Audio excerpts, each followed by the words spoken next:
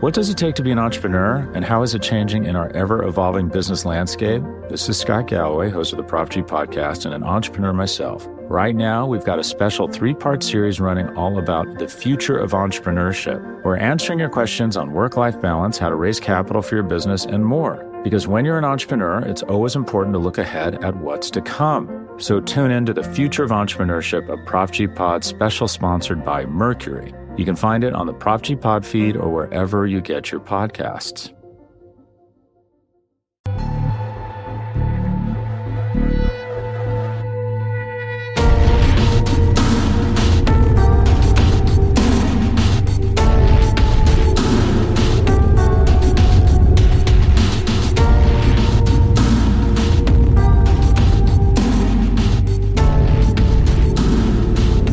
It's that time of week again, everybody. It's the Orange and Black Insider Bengals podcast. How is everybody doing? Of course, I guess it's a semi-rhetorical question because I can't hear you answering me, but we can see you typing for all you live listeners. We hope you're doing well. Thank you for joining us. If you're joining us live or if you're listening to the episode after the fact, we're happy to have you with us. We did take the week off last week because my esteemed co-host had a birthday last week. And granted, we actually, aside from you getting the birthday off and much deserved week off, John, we've been putting in a lot of work here too. So I think we both needed a little bit of a week to unplug. But how was your birthday? Happy belated birthday, my friend. Birthday was good until I realized the fact that I'm 24 and I'm old as hell. But you know, it's all relative. What I wouldn't give to get me back to 24. You were telling me a little bit before we took the air what you did for your birthday. But I don't know if you want to tell the listeners kind of how you celebrated and what you did. I'm sure they'd love to hear it. Yeah, this is not a sponsored plug by any means, but if you're in the general Cincinnati area, there's a new brewery that just opened up called Third Eye Brewery. Try the milkshake IPA. I know it sounds crazy, but it's insane and incredible, and it's not your traditional IPA. And there's this burger that I heard about this place like a week before my birthday. My friend said that he went there, and he said he had a gourmet Big Mac.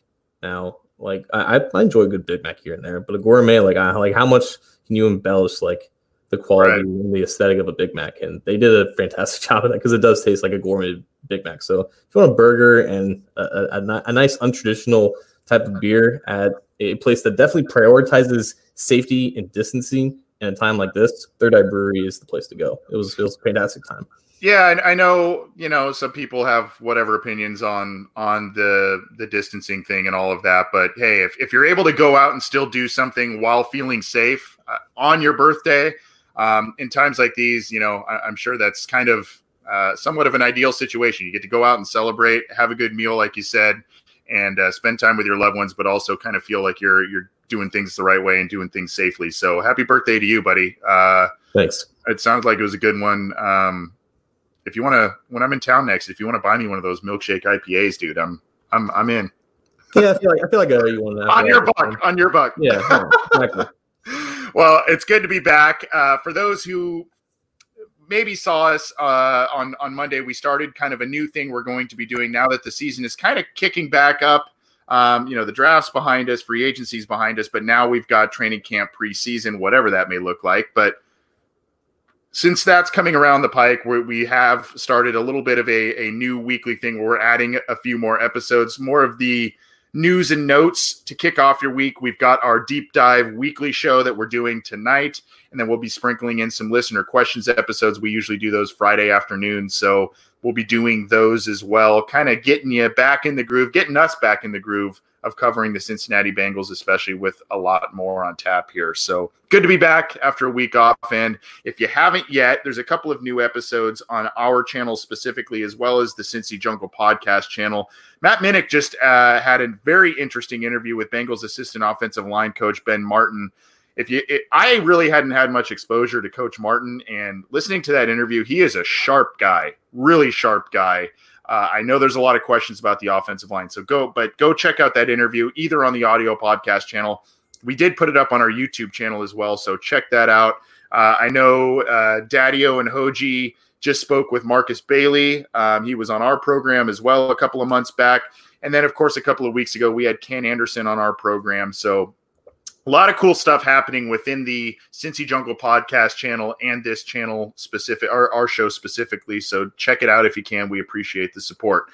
We're going to start off the show. We're going to call a little bit of an audible for those of you who saw what we had planned to talk about a little bit. We were going to talk a little bit about some recent agent polling stuff with the Cincinnati Bengals. I think we're going to scrap that a little bit because there's kind of some more immediate things on the front of the stove, if you will. And that is a little bit with AJ Green and Joe Mixon. Start with AJ Green, John. I talked about it a tiny bit on Monday with the news and notes, but as expected, the franchise tag deadline has come and gone. AJ Green, presuming he signs the franchise deal and everything, he's going to play on the 1-year deal. I guess in a lot of ways expected, in some ways not. The Bengals do like to hang on to their core players and do like to, ink their star guys to 2- and 3-year deals when they can. Your thoughts on AJ Green playing on the franchise tag officially now, 1 year, only has for now to work with Joe Burrow for 1 year. I think initially my thoughts were, like, how would this be different if this were like a traditional offseason? Like, we would have maybe I don't know if we would even seen him in OTAs and minicamp, because I believe he alluded to the fact of not being interested in doing that if he didn't have some type of a long-term extension. I don't know if that would have affected it, but because I think, like, at the end of the day, this is just a player that only played 9 games in the past 2 years. He's going to be 32 in 2 weeks after this deadline is passed. It just seems like, looking at the optics of it all, like, this is just not an investment that the Bengals were necessarily comfortable taking with all the information at hand. Like, I don't know if we can necessarily blame this whole untraditional offseason on this, but it's smart. Like, if you're going to use the franchise tag, you use it on a guy like this. You pay him a top 5 salary at a position because of his pedigree, because of his track record, but you're just unsure if the recent durability concerns will continue forward, entering his mid-30s now. Like, I don't think their stance on him has changed. I still think they want him to be here long-term, but it doesn't seem like it was a type of situation where, I think up until the deadline, the Cowboys were trying to get Dak Prescott extended and locked in long-term, and I think they just kind of ran out of time with that. I don't think there was a situation like that going on in Cincinnati. I think the two sides realized that there was just not enough trust from one side of the equation, that's the organization side, that they were comfortable in paying him however much money guaranteed if they haven't seen enough recently. But I still think that they value him greatly if he is to produce this year and stay healthy. Those negotiations will definitely get kickstarted in the offseason. I think they're going to try their best to make sure that he doesn't hit the open market if he's worth extending next offseason. I agree, and I saw recently, I think it was someone that put it on Twitter, I saw the pictures again of what happened to AJ in last year's training camp, and it was just gut-wrenching to see, him on the sideline. And you kind of had hoped there was going to be a big year ahead of him under Zach Taylor. Unfortunately, it didn't happen. Unfortunately, John, I think since, 2018, he's played in 9 games. Just not a lot there. And like you said, with the pandemic going on, the team hasn't had up close and personal contact with him recently to see exactly how things are progressing. I too think that the Bengals, if AJ Green has a relatively healthy season, looks like, even if he's pretty close to the old AJ, I think the Bengals would like to extend him. I think fans would like to see him extended. I do think the rational fans, though, understand the team's standpoint here. I mean, it's the mind's telling you one thing and the heart's telling you another, right? I mean, just sentimentally, I think you'd like to see AJ Green retire as a Cincinnati Bengal. That is potentially in question right now. But I do think that the Bengals will try and re-sign him. If this season goes pretty well, I think the Bengals will be pretty aggressive in trying to sign him. Now, do you think, John, AJ Green has come out a number of times, soft-spoken guy, never really rocks the boat, especially through the press. He said he would like to stay in Cincinnati long-term. He's said that a number of different times.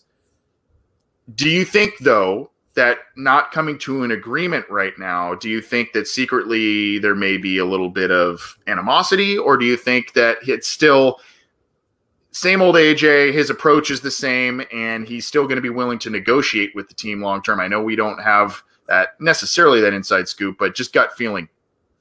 I don't think that the Bengals came into this thinking like, okay, we're not going to give him what he wants, and we're going to have him use that as motivation to go off this year. I think that would be what they would want. They would want him to utilize this as motivation, but I don't think it was done in bad faith like that. So I don't think that AJ, who's basically the most practical and sensible superstar that you can ever imagine, which is perfect for a guy who plays in Cincinnati. Like, he's from the start in December, he said, I would like to get a long-term deal done. Yeah. If I get tagged, I will play on the tag. I believe he's quoted by saying, "My wife will kill me if I turn down and deny $18 million into our bank account."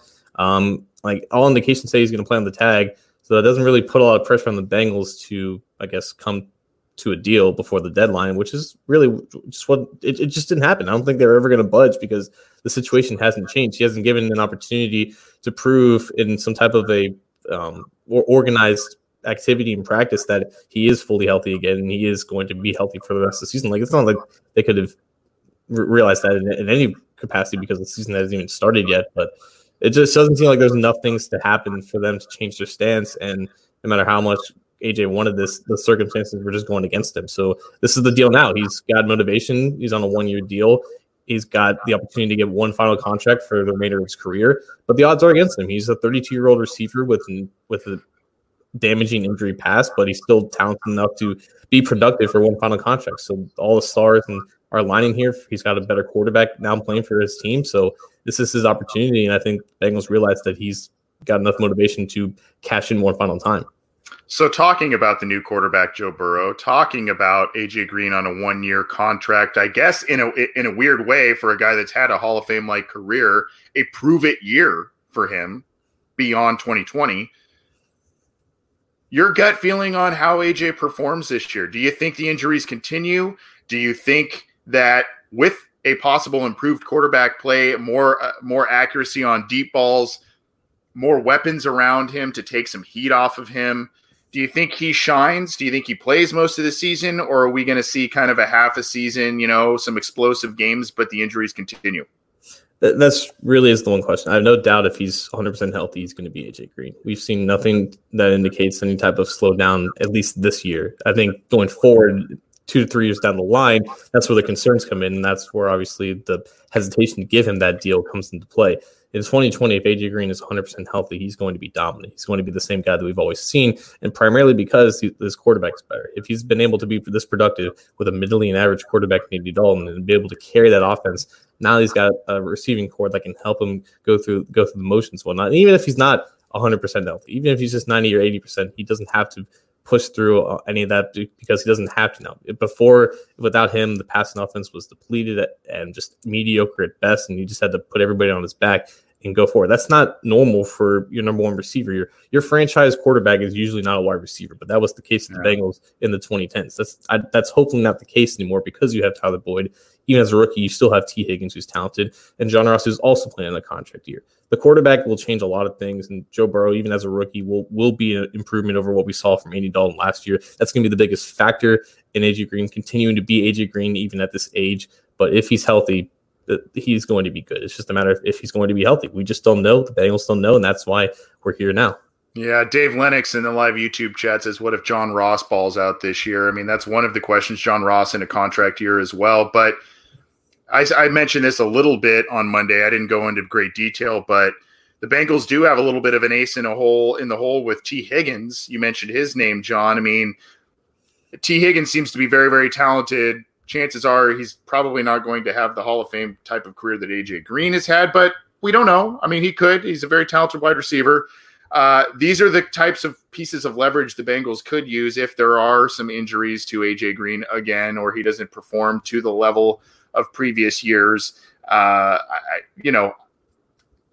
Ross, I think that's part of the equation, but I think like even to a further extent of AJ, I don't think you can hang your hat on really what's going to happen with John Ross. You'd like to see, we sit here right now and we'd like to say, big year for John Ross in a contract year, big year for AJ Green in a contract year, but I just don't know that you can hang your hat on that based on the injury history. And with all this said, like if an extension was never going to happen, if they were just never going to convince themselves that they were going to give him this extension, if they were offered a first-round pick for him last year, turning that down just looks more and more questionable at this point. I just don't know how you can justify turning down that type of compensation instead of this reality where they're just keeping him for one more year and just having an unsure future of his future in Cincinnati at this point. Like if they were never going to get an extension and they were able to get a rumored offer of a first-round pick, it makes it look more and more suspect. But if they weren't, maybe this investment or this direction will pay off soon. But I just can't get that out of the back of my mind, despite understanding the logic and the reasonability of this decision. Yeah, that rumor seems eons ago, doesn't it? Right. Based on what's happened overall in 2020, but the offseason the Bengals have had as well. It just seems like so long ago that rumor hit. But you're right. Hindsight is 2020 there. Well, let's transition from AJ Green to another star player on the Bengals offense, Joe Mixon, because Joe Mixon is also entering a contract year, and he is one of the guys that the Bengals have seemingly engaged in some talks with a contract extension. What that may look like, we will see. Now, there's multiple facets at play here. AJ Green not getting the multiple year deal and how his franchise tag number affects the salary cap for 2020. And then obviously, if you're going to re-sign Mixon, what that looks like for beyond 2020. There's also, as you told me before we took the air, Derrick Henry agreed to a new deal. And then, as we all heard, I believe it was yesterday, someone brought it to everybody's attention that I think it was Adam Schefter, that the running back free agency class in 21 is loaded. So how do you see some things playing out here? I think the Bengals are going to try and get this deal done this summer with Joe Mixon, probably on a maybe tack on 2 years to the current year he has and spread that money out. That's my opinion. They seem to want to do that. They like to pay their star players, but they like to keep it manageable. That's my opinion. I know a lot of people don't like paying running backs, but I think that's what my gut is telling me at this point. How do you see this kind of playing out, given all of those facets we mentioned?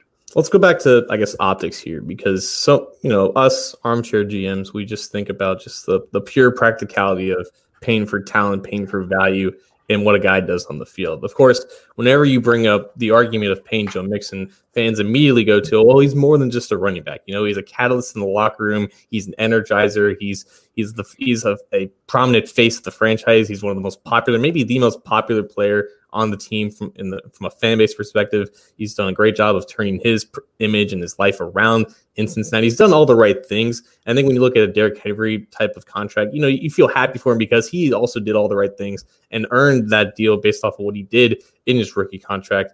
So I think now with AJ Green still, hanging in the balance, his future in Cincinnati, the Bengals look at Joe Mixon and they're thinking, okay, if we do come to an agreement here, we get him on the books for 4 more years. That's at least some type of a PR win for us to know that, hey, we recognize what the fans want. This is something that will do good for us. It's something that we do still care about paying our star players, because past couple years put that, I guess, in reasonable doubt. So there's optics for a deal to happen there. Obviously, they still value him as a player because that's what Duke Tobin definitely confirmed this offseason. That, again, feels like ages ago when that was still a talk. But also with Mixon, he's got to, obviously anytime a player of the same position gets paid, it does well for that player's market. So obviously Mixon loves seeing Henry get paid, but also, like you said, that takes one more name out of the 2021 free agent running back class. All that's left is Leonard Fournette, Dalvin Cook, Aaron Jones, Alvin Kamara, Phillip Lindsay, Marlon Mack, Kenyon Drake, and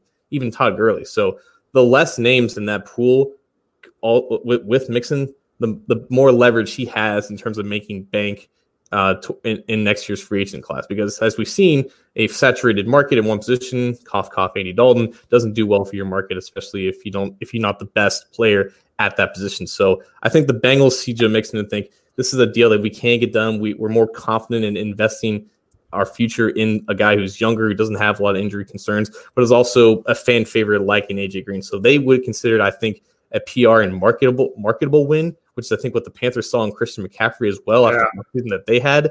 But also it's like, okay, we weren't able to get a deal done with AJ Green. Let's give the fans something else that they wanted in a Joe Mixon extension. So I see Bungle Fever in our live YouTube chat says Mixon can't block. I like him, but that's a problem. I think he's not block. He's not. Yeah, exactly. But I mean, you do ask your running backs to block, especially when you have so many shortcomings on the offensive line. Unfortunately, that's quite a bit of a large chunk of Gio Bernard's role has become pass blocking on third down instead of being a viable weapon in the passing game or the running game, because they need extra help because of the issues up front. And he actually, for his size, is a very stout blocker. Mixon is not good at it, but I saw a little bit of improvement. What that makes him, I don't know. But my stance with this is I would like to see, in a lot of ways, Joe Mixon be re-signed for the Bengals if the deal makes sense. And if it's not, you mentioned a 4-year deal. To me, that's too long. I think if you add on 2 years to the 1 year he currently has here, and you have him signed for maybe 3 years, 2 years, and the cap hit is manageable, I could live with that because of what he does on offense, both as a receiver and a running back. And in the first year of his career, there wasn't a lot of mileage put on the tires, so to speak. He was kind of sparsely used, and then since he's been the latter half of that year on, he's been used quite a bit more. The thing with Derrick Henry and the correlation between he and Joe Mixon getting a deal, Derrick Henry to me was a major reason why that Tennessee Titans team made the AFC Championship game last year. Now, their offensive line was very good, and Ryan Tannehill played surprisingly well, but I think Tannehill played well because he was able to lean on that run game quite a bit, set up play action, and make a lot of plays. If you go back and watch him, a lot of those plays were deep balls off of play action and whatnot. So I think the offensive line and the running back were really big catalysts to the Titans' run last year. Some people may look at Mixon, John, and say, this team isn't going to the playoffs and isn't winning playoff games when Joe Mixon is here. Why would you pay him the money? Why don't you use that elsewhere? I know you're in the camp a bit of, re-signing Mixon maybe isn't in the best interest of the team. You like the player, right? So where do you stand in some of these things I'm presenting to you here in terms of the Derrick Henry, Joe Mixon correlation? Right. Like it's all fun and games to talk about how valuable Joe Mixon is from a tangible and intangible standpoint. Fact of the matter is, no matter how good he is, he doesn't really make the Bengals that much better from a win-loss perspective. Like, he's never been a part of a winning team with the Bengals, and even in the games that he's played well, they've lost plenty of those. Like, the inherent value that any running back has is just marginal. It's replaceable. It doesn't come in comparison to that of a quarterback or really most other positions on offense. With Derrick Henry, yeah, there was definitely value to him, and there was just little to no value when he couldn't match what Patrick Mahomes did with the Chiefs offense, and that's ultimately why they end up losing the AFC Championship game to the Chiefs, and the Chiefs won the Super Bowl. My whole thing, though, is like, what really is this market right now? Because Christian McCaffrey signed for $16 million a year, I think 36 total and guaranteed. 30 of that is fully guaranteed. That eclipsed the Ezekiel Elliott deal, which is about the $15 million mark. Derrick Henry now, I think, is 12.5 per year, and the first 2 years, I think he's getting $25 million fully guaranteed through 2021. So it's essentially just a 2-year, $25 million deal, which is it's the same average annual value. So I don't know exactly what this deal does for Mixon, because Henry is now like he's basically on the bottom tier of like the top tier in terms of the highest salaries, but then there's a big gap after him. It goes down to like Kenyon Drake and Melvin Gordon, who are about $8 million a year. I always pictured the Mixon deal would be between $8 to $12 million. And I don't know if he sees Henry now and thinking, okay, I want this to be the floor. I don't know if the Bengals budge with that, especially with how much guaranteed money that Henry's making. And even that, like, he's not making that much compared to like the Elliott's and the McCaffreys as well. But that's always been like the main question mark with Bengals contracts. Like, even when they spent a lot on DJ Reader and Trey Waynes, the guaranteed money is still manageable, at least relative to how much total money that they're getting. So the market for running backs right now is very weird. I thought there was going to be some type of a hard reset because the market was just dry, but then McCaffrey ended up breaking the bank, and now Henry's kind of in that tier just below it. So I don't know where the market is now. I don't know what this market does for the extension talks and negotiations with Mixon. But if he eclipses Derrick Henry, I just don't think it's a smart deal for the Bengals compared to what they could do with that money elsewhere. Right, and I don't know if the Bengals, how many of their cards they show from a lot of indications. It's not many, but I don't know how many cards they show during the negotiation process. But I think it's kind of also well known, John, aside if the guaranteed money thing is not in their corner in terms of keeping or getting high-priced free agents, the thing that is in their corner is they have a track record of signing guys to lucrative deals and not cutting them before it's done. There are teams that they sign these huge deals. These guys get hurt and they don't play well, what have you, and they cut bait out of that contract early. The Bengals usually don't do that. Drake Kirkpatrick was a major exception to the rule this year, and even he hung around maybe a year or two longer than a lot of people would have liked to have seen. But we've seen players play out their contracts. So maybe if you see if Mixon is using the Derrick Henry contract as a barometer, maybe the Bengals kind of say, we're more akin to having you see that contract all the way through as opposed to Derrick Henry. I don't know that they would openly say that, but there's a track record there is what I'm saying. But I also think that would be better for running backs in general if they were able to have guaranteed money throughout the entirety of that contract instead of just having to stop halfway through. It would give them more security, and I think give them more incentive to take something that's more manageable from a salary cap perspective. Like if the Bengals were to offer Mixon 4 years for like $30 million and have like 25 of that guaranteed, or maybe even all 30 guaranteed, so it doesn't give the Bengals an out like 3 years or 4 years into the deal. It gives Mixon protection and security to see the entirety of that deal, to see the entirety of the guaranteed money that is on par with the Elliott's and the McCaffreys, but also allows them to be more manageable from a salary cap perspective. I think that's the best for both sides, but it's hard to tell Mixon, hey, take this Melvin Gordon money when he believes in his heart that he's up there with the Henrys and the Elliott's of the world. Yeah. I still think that the Bengals, at least very diligently attempt to re-sign Mixon to something this offseason, to some form of an extension. I think it happens to the chagrin of some, to the delight of others. I don't know whatever camp a lot of you may be in, but they like to hang on to their core players. And if for me, if they weren't going to give this long-term deal to an AJ Green, I think this money then may go to Mixon. Not to say they can't extend Green in the future down the road if he performs, but I think they do like to hang on to some of their core players before they hit free agency. And a lot of times when they do that and they sign these guys, John, you look back at that contract and you see what happens in free agency in March instead of the summer before, and you go, wow, the Bengals actually played that pretty well. They got a pretty decent deal, even though they spent a lot of money.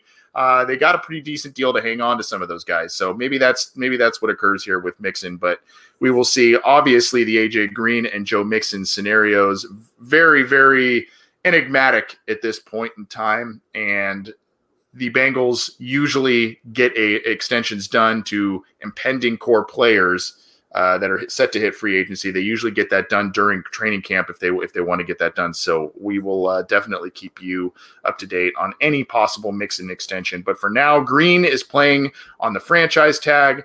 Joe Mixon remains in a contract year, but we'll see what changes with at least Mixon going forward. Before we get to our soundbite of the week and our potential, so we're going to start a list of potential 2020 Bengals breakout players. We finished our 9 for 9 series that John spearheaded, and we are going to move into potential breakout players now that training camp is around the corner, as is preseason. So we'll get to that at the end of the show. We'll get to a soundbite of the week, but quickly, we did, just to kind of prep everyone properly for training camp and what a roster look may be looking like for teams, not just the Bengals, but construction and everything because of the COVID crisis, because of new rules, all of that. And I'm going to let John take the lead on this because he wrote a good piece on this on CincyJungle.com. But we wanted to just kind of quickly put this out there for everybody to review so you get a grasp on what the Bengals roster will be looking like as they head into training camp, as well as other rosters around the league. Right. So for starters, I think there was some rumors and inklings about the NFL limiting the number of players that a team can invite to training camp. So for most teams, they're at 90, 89 players. The Bengals are actually, I think, at 84. And there was some talks about them dropping down from 75 to 80. Regardless of what that happens there, the end result by September 4th, which I think is when at 4 o'clock, teams have to get down to 53 players. All these rules are into effect, and it will greatly affect how week one rosters are finalized. There was 4 main points from the new CBA that I feel like are important to review here. First one, teams can designate an additional player to return from the IR list each year. So last year, for example, the Bengals designated Darius Phillips and John Ross with the return designation on IR. Now, if, for example, if they were, I think they placed Draco Patrick on an IR last year as well. Under this rule, he would have been able to have him return if he went on IR before week 8 or whatever, because they have to be on there for 8 weeks, an 8-week period. So that's the first thing. Number 2, 2 practice squad players each week can be elevated to the team's active roster, and a team doesn't have to replace that player on the practice squad. There was a new clause, a new method of elevating practice squad players to the active roster, and essentially it's an easier way to essentially replace injured players on the active roster with a practice squad player. They have to be paid at least 3 weeks of like the vet minimum salary, and they must also carry that player on the active roster for I think at least 3 weeks. And if a team also like poaches a player from an opposing practice squad, they must carry that player on the active roster for a minimum of 3 weeks. And there was a confusion as to whether or not active rosters increased from 53 to 55 players, but this is not the case. Like they have to be at 53 unless for just a 1 week period, you can have 2 additional players from your own practice squad make up the active roster. So rosters are still 53 players, but they can be 55 for just a 1 week period. As far as active game day rosters, like the guys who are actually dressed on the 53-man roster, that has increased to 48 with one exception. Teams can activate 47 players unconditionally, but to have an active 48th member, the team must have 8 offensive linemen active, which is kind of interesting for the Bengals. Like I don't know if they're going to have 8 of those guys active if it's considered one of the weaknesses of the roster, but that is the one exception to the rule, or the one requirement for the rule to be enacted. So it's interesting to see if teams are going to take advantage of that, if they have enough offensive linemen to make that work. And finally, practice squads have been expanded from 10 to 12 players. That's a biggie, yeah. Yeah, from this year and next year, and then it's up to 14 starting in 2022. So essentially, things have been upped by a number of 2 with a couple of conditions here and there. But yeah, like it's just slightly expanded rosters, given more flexibility on a week-to-week basis, which is big for the Bengals because for the past eternity, they've dealt with injuries that has impacted their roster construction. This gives them more flexibility, more added opportunities for practice squad players. It also limits, I think, how much a team can realistically poach other practice squad players because they have to roster them for 3 weeks, and that'll impact who they have to cut and waive, who they can get back on the practice squad. And also for that practice squad expansion, you can have, I think, 2 spots for veteran players that have they can be veteran players with however many accrued seasons. Like usually it's just like 3 or a maximum of 4 accrued seasons for a practice squad player. Now you have a couple spots where you can just have like an 8-year veteran with 100 games played or whatnot. You can have them on the practice squad. I think it's like 2 or 4 at most spots on the practice squad for players like that. So the main thing is, as you mentioned, providing flexibility for teams, and teams like the Bengals who really emphasize the draft, rookies, young talent. And this team right now is very young in a lot of different areas. These practice squad rules and extensions of numbers on practice squads really kind of impact the team. A team specifically like the Bengals, I would think. Yeah, like they're always. I think the Bengals specifically are very in tune with taking advantage of these kind of things. Because they have they just had a lot of practice because they've had to elevate a lot of guys off the practice squad to deal with injuries. Now they have the opportunity to claim guys, without having to wait behind another team, because for the first 2 weeks they're first in the waiver wire order. So they have a couple extra roster spots to work with. I think it helps having a lot of, because for the past couple years they've kept Maurice Bowringer on the practice squad as like that 11th extra player. So maybe they'll have, I think this year they have an opportunity to have 13 guys. So they're still ahead of the pack in terms of that as well. But yeah, like I think this gives an opportunity for a player who we might see, like a veteran player who might be cut, like a surprise cut by the Bengals, but then bringing him back on the practice squad, wherein in years past that was just an impossibility because he had too many accrued seasons. He was too experienced. So I think in the Marvin Lewis days, it would have been great to keep Chris Crocker on the practice squad instead of just keeping him on the active roster. But it's going to be interesting, especially in a year like this, when you have a very limited offseason, not a lot of exposure to some of these young guys. You have an opportunity to keep a couple extra guys that you're intrigued with, but you're not sure, you haven't seen enough of them in Bengal stripes to get a good grasp on whether they're worth keeping around. This gives them an opportunity to give them more time to make those decisions. Yeah, totally agree. And also, just like I said, it being a young team, and they may think they know what they have in some of these young guys, and then kind of find out, maybe we want to make a change here. So good stuff. We just wanted to bring a refresher to everybody, so kind of what to expect on some of these rule changes for the roster construction, not only through training camp, but also into the regular season, and some rules with that. So good stuff, John. Thank you for letting us know about that. What does it take to be an entrepreneur, and how is it changing in our ever-evolving business landscape? This is Scott Galloway, host of the Prop G podcast and an entrepreneur myself. Right now, we've got a special 3-part series running all about the future of entrepreneurship. We're answering your questions on work-life balance, how to raise capital for your business, and more. Because when you're an entrepreneur, it's always important to look ahead at what's to come. So tune in to the Future of Entrepreneurship, a Prop G pod special sponsored by Mercury. You can find it on the Prop G Pod feed or wherever you get your podcasts. Support for this show comes from Sylvan Learning. As a parent, you want your child to have every opportunity, but giving them the tools they need to tackle every challenge, that takes a team. Now more than ever, educational support tailored exactly to what your child needs can make all the difference. That's why parents have trusted Sylvan Learning for 45 years as the ultimate teammate in their child's educational journey, instilling in them a love for learning and a passion for reaching the next level. And Sylvan's Insight Assessment can identify gaps in learning and areas that could be of concern for your child. It's a 360-degree view into your child's learning that you can't find anywhere else, and helps ensure that your child didn't miss something in school that might put them at a disadvantage in the future.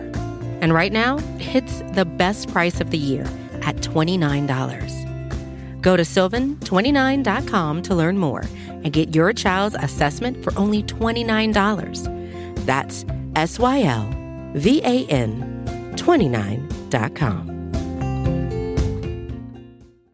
Before we get to our soundbite of the week, I want to just remind everybody to get this show how you can on your favorite audio platform, whether that's iTunes, Stitcher, Spotify, Google Play, the Megaphone app, or iHeartRadio. You can get all of our stuff on our YouTube channel, CincyJungle.com. We do stream live through our own YouTube channel as well as Cincy Jungle's Facebook page. So if you're able to join us, please do for the live recordings. If not, get it after the fact on your favorite audio platform. And we're going to continue bringing you all kinds of different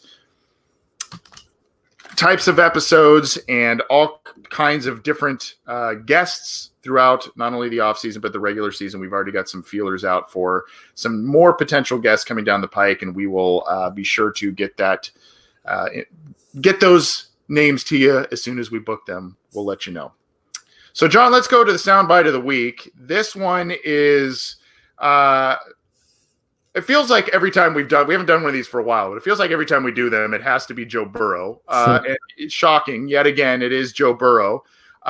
Joe Burrow recently was on Good Morning America on ABC talking a little bit about his time with the Bengals, his conditioning through the pandemic, but also a nonprofit endeavor that he is part of. We usually like to keep these clips pretty short. We usually try and keep them under a minute. This one is a little longer. It's about 3 minutes, but hey, it's Joe Burrow. Let's get pumped about what he has in store, and we'll give our thoughts after this. The video is courtesy of a tweet through our good friend, Bengals captain. A lot of you know him, Jeremy Conley. He embedded the video in a tweet, so that's where we are getting this one from. So we gotta credit him and give him a little pat on the back. But here's the video and the Joe Burrow interview. As you can see, it's about 3 minutes. So give us just a couple minutes and we'll talk about it. In January, our next guest led the LSU Tigers to the College Football National Championship, and now he is the #1 pick for the NFL's Cincinnati Bengals. And here to tell us about his preparations for the upcoming season and how he's giving back to his hometown is quarterback Joe Burrow. And first of all, congratulations on being the #1 pick in this year's NFL draft. That had to be incredible. And now you're dealing with a new normal. The NFL says it's going forward with the new season, but we obviously have a lot of things we don't know. Talk about how you're feeling, how you're preparing for playing your first season during a pandemic. Yeah, it's been crazy. I feel great right now. I'm in the best shape of my life, and everybody around the league is preparing like business as usual, like we're going to be reporting in a couple weeks and getting ready to play. All right, so you're going with that mindset in mind. You won college football's most prestigious award, the Heisman Trophy. In your speech, you mentioned Southeast Ohio and its issues with poverty and hunger. Why was that so important for you to do? Growing up here, it's very, very obvious that people struggle with this. In Athens County, up to 20% of the people are food insecure. So it's something that hits close to me. I didn't expect to say it. I didn't write a speech or anything. That's just what came out, what was in my heart. And it ended up doing a lot of good for people. Yeah, and speaking of that, yes, out of your speech came the Joe Burrow Hunger Relief Fund. Tell us about the fund and how it came together. So after the speech, when I mentioned Southeast Ohio, a fundraiser was started on Facebook, and the original goal was $1,000. It ended up raising over $600,000 for food insecurity. And so after that, the Food Pantry and the Foundation for Appalachian Ohio teamed up and created an endowment fund. And then they came to me and wanted to name it the Joe Burrow Hunger Relief Fund. And I was super honored and excited to be a part of something so special. Yeah, how can people help? So you can go to the Facebook and type in Joe Burrow Hunger Relief Fund, and there'll be a link there. And we already have some great sponsors like Kroger and Bose and People's Bank. And now, when I was in college, I couldn't really help out financially. And now I'm finally in a position that I can help out financially as well. So I'm excited to do that as well. That's amazing, Joe. I'm curious, what do you think football is going to look like for fans? Oh man, I'm in the dark just like everybody else. I can't imagine there would be fans in the stands at the beginning, maybe a few, but I'm preparing like I'm going to be the starting quarterback with 100,000 fans in the stands, and I'm going to be ready to go. Well, at the very least, they'll virtually be cheering you on in every way, as we are. Joe Burrow, thank you so much for your time. We're wishing you the very, very best, and thank you for all that you're doing for your community. Thanks so much. I appreciate it. In January. So you see there more and more coming out about Joe Burrow's philanthropic nature as the Bengals franchise quarterback. So there are a couple of things to dive into. I guess let's start with the football aspects that he mentioned, John, in terms of what he thinks football is going to look like coming this fall, and the fact that he doesn't expect there to be a lot of fans, at least not initially. I thought that was kind of an interesting statement. Then, of course, it maybe players speak, but he said he feels like he's in the best shape of his life, which is really interesting given, I know, you kind of go, well, okay, buddy. All right. But, I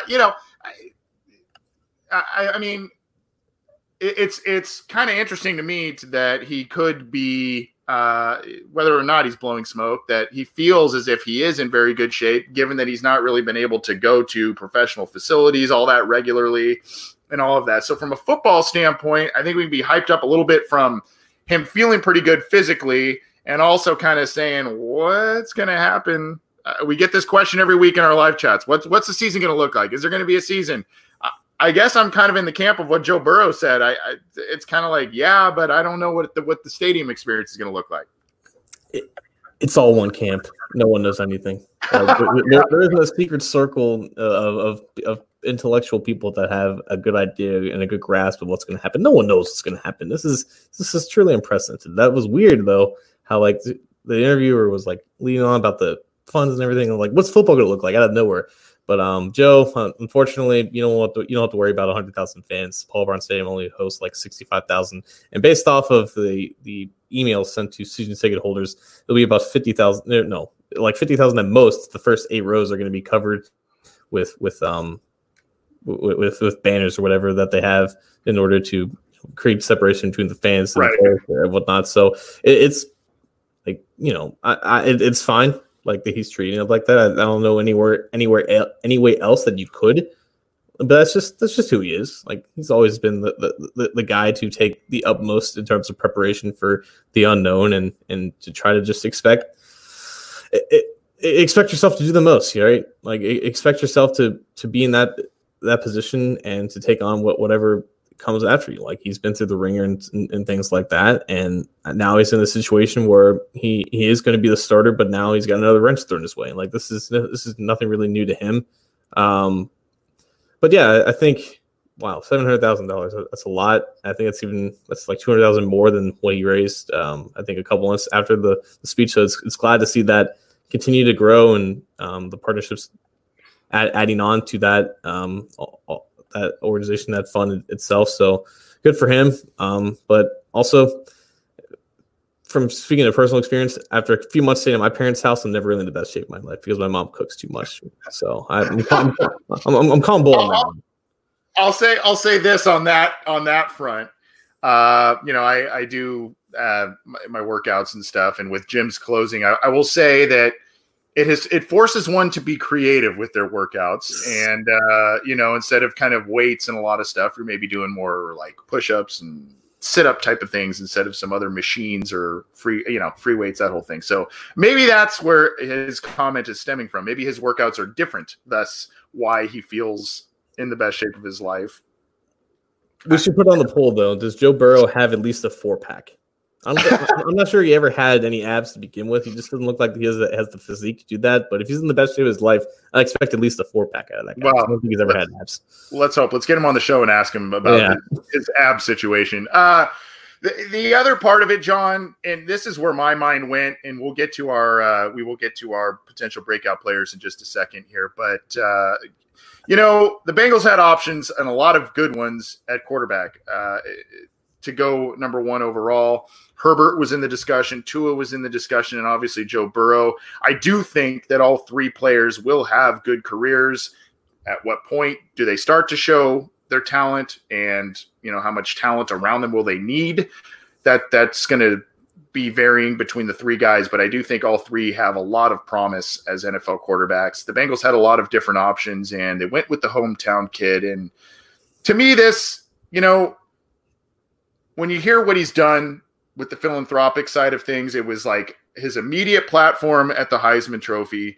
He talked about it as the number 1 overall draft pick going to the Bengals. Ohio kid, he's doing things in Ohio, and now, it makes a lot of – if for anybody that had for whatever reason had any doubt about Joe Burrow, this just makes so much sense from every single level. The talent, the incredible performance last year on the field, the local kid, and now he's doing philanthropic work in the state of Ohio. It just makes so much sense. Yeah, it's true. The Bengals value guys who represent themselves and comport themselves classy off the field, unless your name rhymes with Robbie Fart. Let's just move on. Next segment. I feel like I think just with this though, John, as I mentioned, I feel like this is just a really good fit for the Cincinnati Bengals, as if it wasn't already before. Just like you said, though, the fact that the Bengals they're really prioritizing high character, and no more than the quarterback and their number one overall pick to build their team around. So we wanted to share that interview with you, though, in case you didn't see it. And I thought it was very, very, very telling about Joe Burrow's character, in case you hadn't seen it. So moving on, let's go to potential breakout players for this week, and we'll continue to do these. We're going to do 2 each the last, probably up until the regular season, I guess. We'll gauge that as we go, but we're going to do 2 each. And John, I'm going to let you kick it off. I'm going to put you on the spot. Do you want me to go? No, I'm good. I like this.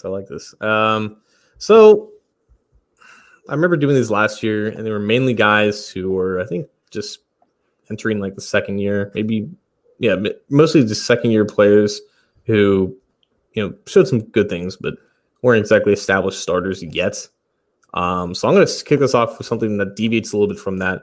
A guy who is an established starter on the team. And not only that, but just probably looking at top level money entering a contract year next year.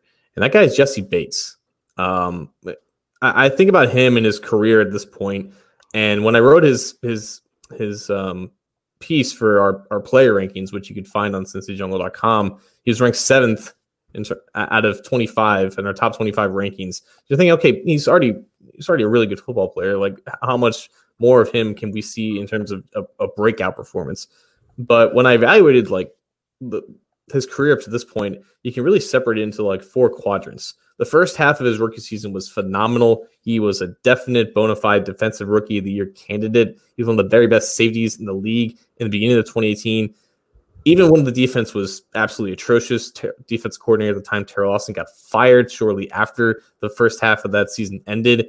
And then after his firing, when Marvin Lewis took over, he had somewhat of an average finish to the year, but still a very good rookie season for Jesse Bates. 2019 was not the same. He was absolutely awful out of the gate. I think Pro Football Focus ranked him the 3rd worst starting safety in the entire league for the first 8 weeks of the 2019 season. And it was like the reverse of 2018. He was terrible out of the gate, but he finished very strong. I think he was the 12th best starting safety for in terms of grades from Pro Football Focus for the remainder of the 2019 season. That kind of coincides with the gradual improvement we saw on the defensive side of the ball for the team in general. So his career has been a wild roller coaster. And I think 2020 is the year we finally see some sort of stability in a 16 or however many weeks that they play this season, some type of consistency in terms of the level of play that we've seen at his very best. And at his very best, he's a rangy, athletic, instinctive ball hawk of a safety that is great at forcing turnovers. He has 6 interceptions in his career already. He's on pace to pass Reggie Nelson's mark in that regard and get up there in terms of the team leaderboard. But interceptions, they can always be indicative of true safety play and true defensive back play. He's just in the right place at the right time when he's comfortable in whatever scheme and has communication with his guys. With the addition of Von Bell, maybe that creates a better communication and better overall cognitive awareness of the scheme in general. You have the same defense coordinator coming back in year 2 for Leo Anarumo. I think this is an opportunity for Bates to really establish himself as a true top-tier safety, or at least entering that sort of region, because he is only 23 years old, and this is an opportunity for him to make a lot of money next offseason if the Bengals are so inclined to extend him. But this is a big year for him. I think a lot of things are in the position to go right for him, but there's just been a lot of inconsistency up to this point. I think this is an opportunity for him to break out as a true, consistent, good safety. So I should have prefaced this a little bit. I think maybe we've got some listeners who did listen to us do this countdown list last year. Breakout, the qualifier of quote unquote breakout player can mean a number of different things. It can mean a guy who isn't expected to make the roster and does and has at least somewhat of a sizable impact. It's a guy who's stepping into a new starting role and has an immediate impact. A guy who has had injuries throughout his career and steps up and has a big year finally and gets over the injury hump. Or it could be a guy like you mentioned, John, where shot off, a little bit of a dip and then a kind of a nice recovery at the end of 2019. So, are you kind of saying Pro Bowl level type of year? Like you mentioned Reggie Nelson, there were some Pro Bowl level years there. Are you thinking that type of caliber of a season? Yeah, someone aligns that. If he makes the Pro Bowl or not, it's irrelevant because the voting system is a little Right.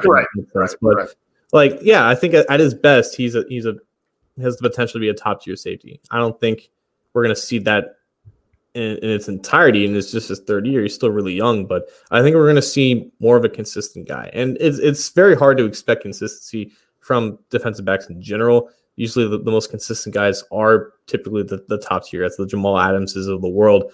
I don't think he's at that level just yet, but I think the stars are aligning for him to put together his best season thus far. He's at the right time in his career for it, and this is an opportunity for him to make a lot of money next offseason. But with his defensive coordinator coming back, the talent around him growing immensely, I think there's an opportunity for a lot of those disadvantages working against him the last couple of years to really be evaporated, and for him to just focus on being the talented player that he is.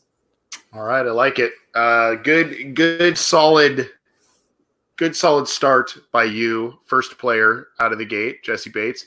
I'm just going to shoot my shot, and it's going to be a long shot right away. At least some people may go, what? I'm going to say Mitchell Wilcox, the tight end out of South Florida. And I see you raise your eyebrows, John, and that's to be expected. I think a lot of people will be like, what? Undrafted guy, probably to many a marginal tight end. My thing is with him, opportunity. We talked about, we ended the 9-for-9 positional preview list with the fact that the tight end group is arguably one of the weakest on the team. And there could be an opportunity for an undrafted guy to come in and not only make his way on special teams, but be a red zone threat, have another tight end, one of those. We heard Ken Anderson say it a couple weeks ago, having a good big tight end that can catch the ball across the middle and do things in the red zone is a rookie quarterback's best friend. And maybe this is a guy who can do that. Last year he had 5 touchdowns with South Florida. Big kid, and obviously needs to work on some things and isn't quite the athlete of some of the tight ends that were drafted in front of him. But with so many question marks beyond CJ Uzomah in the position group, Drew Sample going like this, maybe just this on the downward slope. I see a door open for this kid to come in, and is he going to be a star? No, but I guess I'm using the qualifier of not expected to make the team as an undrafted free agent, but maybe comes in and is a reserve tight end that makes some plays for this offense, especially with Joe Burrow spreading the ball around. That would say a lot to think about where the tight end group is, I guess, when the season begins, because we talked about when we broke down the position, whether if they're going to keep 3 or they're going to keep 4. If they do keep 4, that a guy like Wilcox is probably going to be the guy that boosts off a Mason Schreck or Jordan Franks on the roster. But like they just need something there. Like they need some type of athletic presence to kind of stretch the field from that position if they want to incorporate that position there. So like you said, that like there is opportunity for him or just any one of those guys who are not CJ Uzomah and Drew Sample to really make their mark and take significant snaps of the position that was just so underwhelming for them last year. So of all the undrafted guys to do anything, like it is a matter of opportunity in terms of the positional quality. So Wilcox is a decent guy. I'm going to go with the guy who's also going to be a rookie this year. Kind of the forgotten guy at a position that has gotten a lot of buzz this offseason, Akeem Davis-Gaither. Like we talk a lot about Logan Wilson because he's the first linebacker that they drafted. He might get the most opportunity out of the gate, at least to maybe even start replacing significant snaps. We've interviewed Marcus Bailey on the show. He was also in an interview with our friends at D&H Sports. You can check that out on the channel as well. So he's got a lot of buzz because he's come back from injury and he was dropped a lot in the draft because of that injury. He's really talented. Davis-Gaither was a guy that I loved and a lot of people loved in the draft process, but also injuries unfortunately took him down in the draft order. But I think maybe not as a guy that plays 300, 400 snaps on defense. That might not be where he makes his biggest impact this year. I think he has such an opportunity to be a prominent special teamer and earn opportunities to play, down the line, down the season in the defensive injuries at that position kind of upstart or whatever. They have a lot of special team snaps to replace in terms of Darren Simmons' unit. Tony McRae left and a couple other guys unfortunately moved on this offseason. And there could be guys like Ethan Carter who were special team aces that may be bumped from the roster because a guy like Mitchell Wilcox takes this spot because he's more valuable on offense or defense, or whatever position that they play. So Davis Gaither was a phenomenal special teamer in college. I believe he was like a special teams captain or some type of prominent member of that unit at Appalachian State. He's got the the motor, he's got the athleticism, he's got the tackling ability to be somewhere in that regard, and that may give him, I guess, this unheralded opportunity and really just elevate himself from, I guess, there's just not a lot of buzz going on with him right now at a position that does need an injection of youth and athleticism. And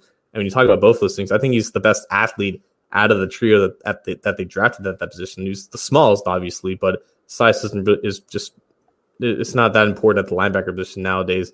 I think if they determine a decent role for him on defense, has the opportunity to be a top-tier player and make an impact on this defense. But I think it starts with special teams, and he has an opportunity to carve out a significant role on that unit, and I think that could lead to other opportunities down the road this season, especially if injuries kind of pick back up. Yeah, he could be a niche player initially in terms of, pass rush here and there and sub package guy here and there. But I think, like we saw with Jermaine Pratt last year, I think Davis Gaither will probably see more snaps as the year goes on and more responsibility. And I think he will shine. That's a good one, John. I think Davis Gaither is going to be a good player for this team. And it is interesting. Initially, he was the guy that was on everybody's radar because he met with the team and all this kind of stuff. And then, they draft Logan Wilson, like you said, and Marcus Bailey's kind of become this fan favorite, if you will, and rightfully so. So Davis Gaither's kind of been lost in the shuffle a little bit, but I do think he will be a productive player. So two good ones from you there. I'm going to go with a rookie as well. And this one may surprise some people because it seems as if there are a lot of different players along the offensive line who could be worthy, and we'll probably nominate them as we go on. But I'm going to go with Hakeem Adeniji. I read something a couple of days ago, through Bengals Wire. Our good friend Chris Rowling over there at Bengals Wire via Bleacher Report, and it kind of there was a lot of little talking points there with Hakeem Adeniji that brought to my attention. Brought him back to my attention. Jim Turner a few weeks ago noted that he thought he was a second-round talent. Well, okay. I mean, you're going to say that. A lot of coaches say that after they draft a guy. Understandable. You go back, and a couple of Matt Miller at Bleacher Report basically said, he really likes the fact that he's a veteran offensive line guy. Obviously, may not be the most talented or most athletic, but kind of a guy that is ready. He's prepared based on playing so many games at the college level at Kansas, and in looking at previewing some of the teams, Brad Gagnon over at Bleacher Report also said that Adeniji might be the team's biggest sleeper in their draft class. Now, I also listened to Matt Minnick's interview with Ben Martin, the assistant offensive line coach. He talked a little bit about Adeniji and the versatility and what they like out of him. That there's some questions at right tackle. I think you mentioned one name a little bit earlier in Bobby Hart. Fred Johnson, where does he fit in?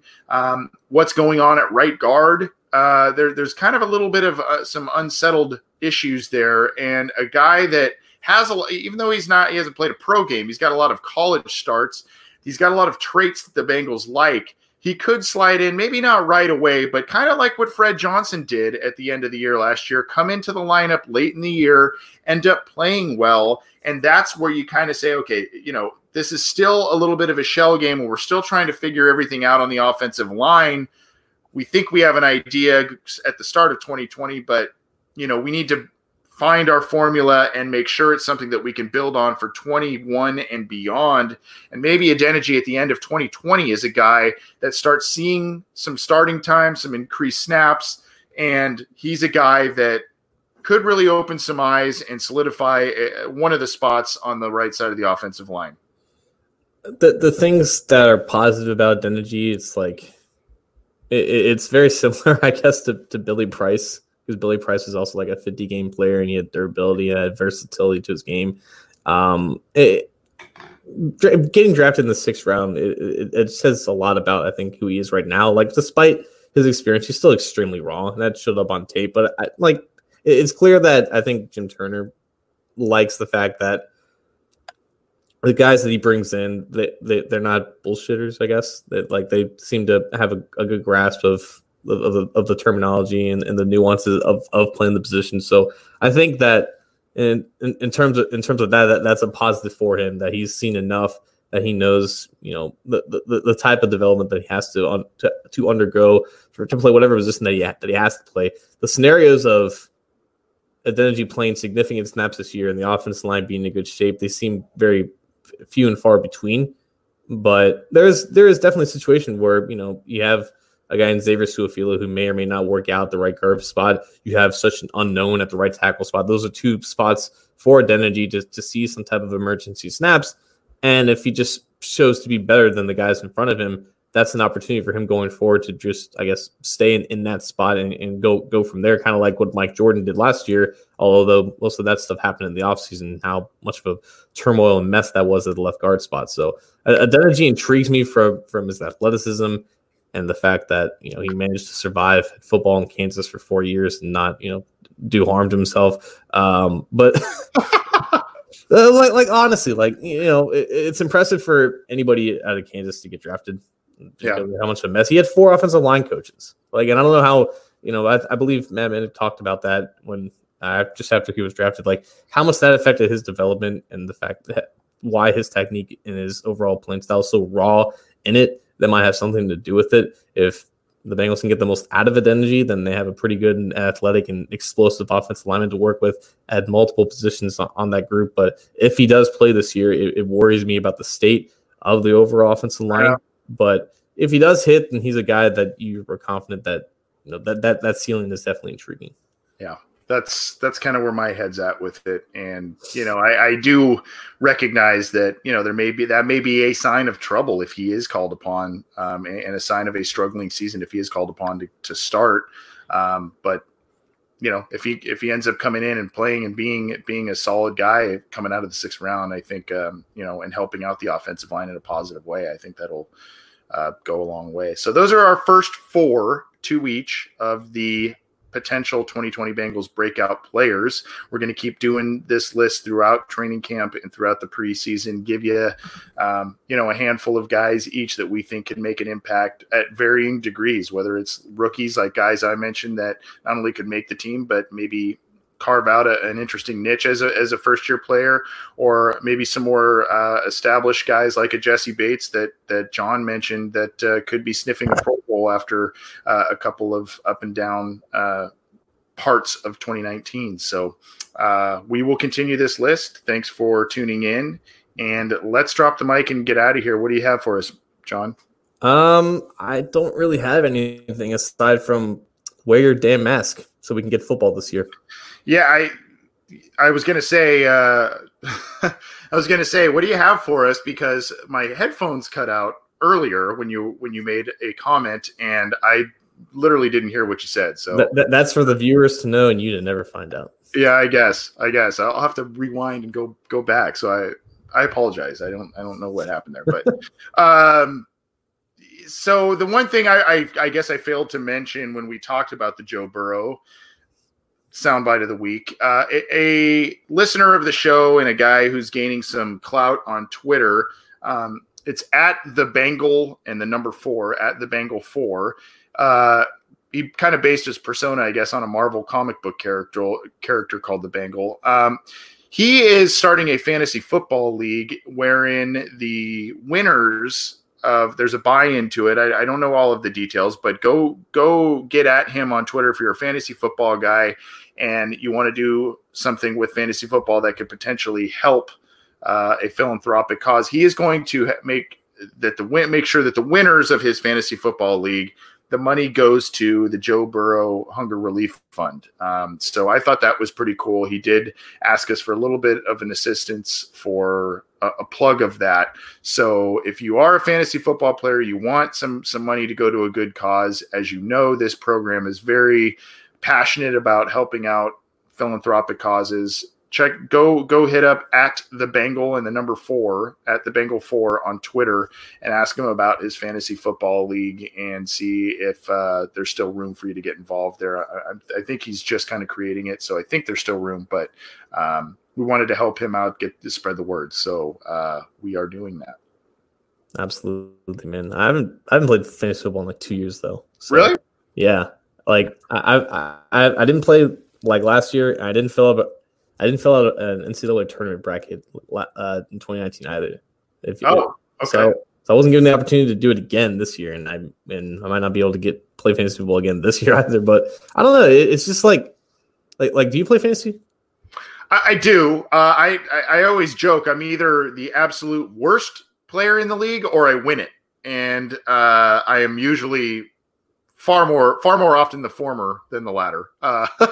But I do play. Unfortunately, life sometimes gets in the way in terms of paying attention to regular roster maneuvers and stuff. But I do play. I didn't play at all last year, but they're like, I'm sure you get this too. There's still people that come up to you and say, "Oh, who should I start?" Like just because I write about football doesn't mean I know anything about who's going to do good in fantasy this week. Right.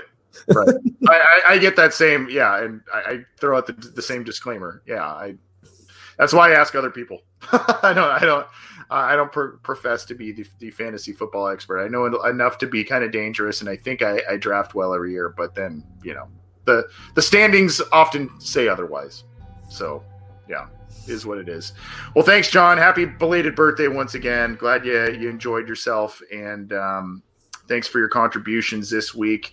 We'll try to do listener questions this Friday. I don't know if you're available, John. I probably should have asked you before we took the air, but we will try and do that this week. If not this week, the next, and it'll be on Friday. So we'll be sure keep your eyes peeled to cincyjungle.com, its Facebook page, and our YouTube channel to see when we're going live with some listener questions. We'll let you know how to get in touch with us to submit questions to be answered on air. So we'll be doing that in the near future. Thanks for tuning in, everybody. Get the show on iTunes, Stitcher, Spotify, Google Play, Megaphone. You get it on iHeartRadio, cincyjungle.com, our YouTube channel. Get all of the Cincy Jungle podcasts that are on its channel and download them how you can. Thanks for your support. John, see you next time, buddy.